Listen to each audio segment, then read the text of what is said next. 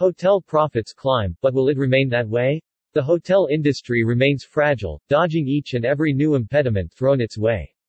The U.S. hotel industry continues to see its revenue climb. In Europe, hotel performance continues to scrape the bottom. In Asia, China's hotel industry's performance has been consistent.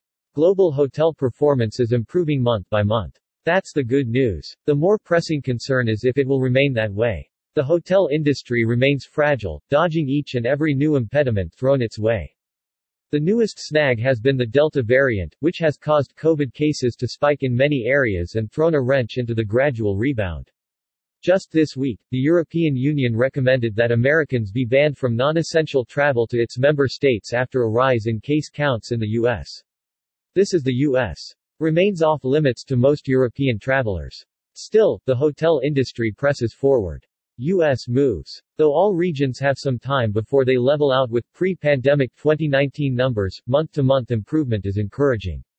The USA continues to see its revenue climb. RevPAR in July 2021 was more than $20 higher than the previous month and is now more than 1,000% higher than where it was in April 2020, the nadir of hotel performance.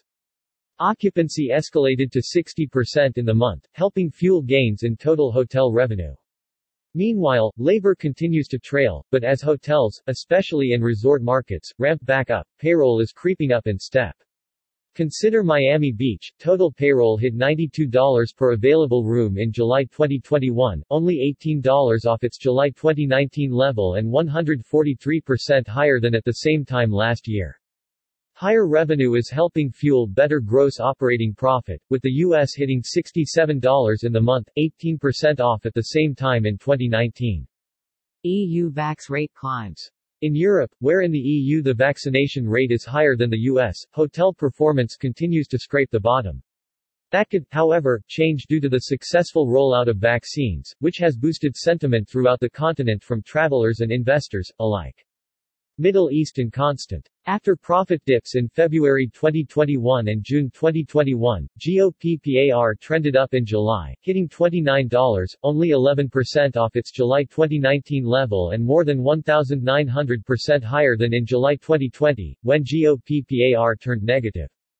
Revenue trends have closely mirrored profit trends, a product of controlled expense management, which has seen payroll numbers moderate after a spike in February that helped fuel the profit slowdown. China leads. In Asia, China's performance has been consistent. GOPPAR shot upward after its darkest depth in February.